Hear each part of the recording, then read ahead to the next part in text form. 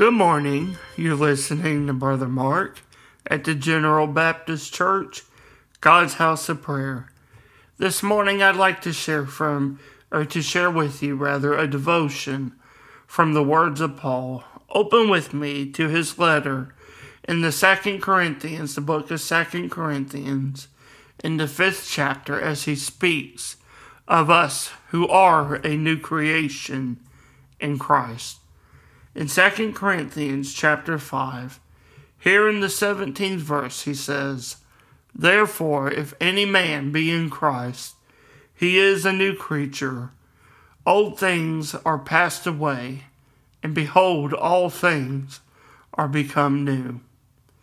You and I today, as we read in the Apostles' letter to the church in Corinth, we see throughout his letter, as he has written many things, he's written about many things to the church.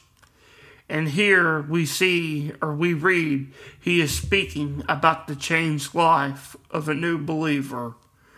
No matter the life that you and I might have led, no matter the life that any man or woman has lived, when we come to Christ, when an individual comes to Christ, Christ does indeed remove the sin and its bondage over our lives. And he, in fact, will do so much more. He removes our bondage and our guilt, as Paul writes in the letter to the Romans in the 8th chapter. All of our past failures and shortfalls he does forgive, and he erases them. In doing this, Christ makes us a new creature, living in him. Paul writes in his letter as well to the Galatian church, "For I am crucified with Christ. Nevertheless I live, yet not I, but Christ liveth in me." You and I today, as we are alive in Christ, given a new life in him, we are made a new creature. We have been made into the image of his righteousness, and we are a new creation because in him we follow the new nature of the Spirit of Christ. Indeed, what a blessing it is to be this new creation. When we place our faith in Christ, the powerful hold of sin and bondage has been removed, as I said before.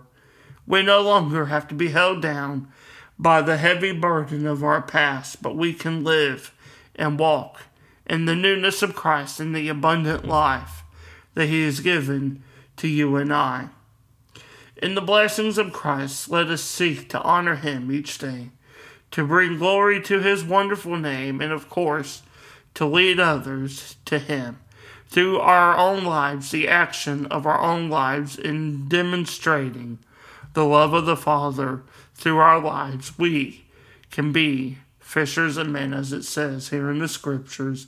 We can be the kingdom of God that goes out and seeks those who are lost and undone and present them, lead them to Christ, and they too can be a new creation. Thank you for listening this morning, and I pray that this scripture is a blessing to you in your coming day. God bless.